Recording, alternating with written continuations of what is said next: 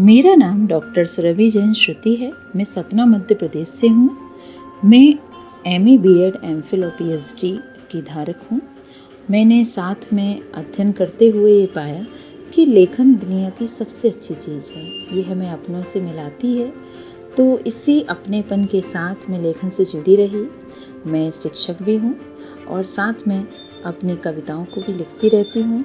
मेरी इन प्यारी कविताओं की लिस्ट में एक मित्रता की कविता है जो बहुत ही मुझे पसंद है। इसी कविता को मैं आपसे शेयर करना चाहती हूँ। इसका शीर्षक है मित्रता की पहचान। एक सच्चा मित्र सदैव हमें सत्य मार्ग दर्शाता, जीवन भर एक प्रकाश की भांति बढ़ता जाता। वह सुख दुख में सदैव अपने साथ रहता, संघर्ष के दौरान भी निरंतर हर्ष प्रदान करता। खुश होकर हमें खुशियाँ दे देता, गम ले जाता। जब मन किसी उलझन में होता तो सारे द्वंद्व सुलझा देता। अपना बन सारे सपनों को सच कर जाता। चाहे जेब भरी हो या खाली, उसका प्रेम सदा जगमगाता। सच्ची मित्रता को मैं दिल से अपना मान कर मित्रता निभाता।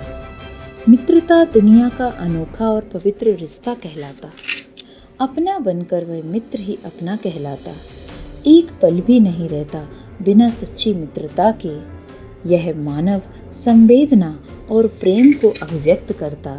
एक सच्चा मित्र सदैव हमें सत्य मार्ग दर्शाता। एक सच्चा मित्र सदैव हमें सत्य मार्ग दर्शाता। इसी सच्ची मित्रता की इन पावन पंक्तियों के साथ मैं एक छोटी सी पंक्तियाँ और प्रस्तुत करने जा रही हूँ।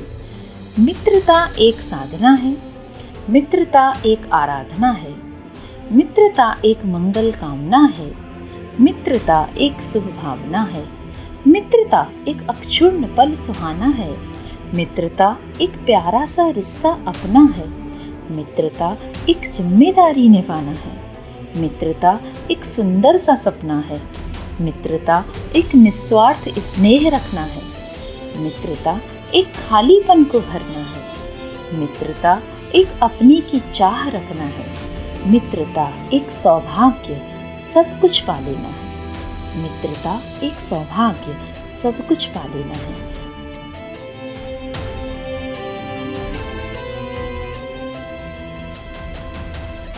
Writer Community and Boost Publication।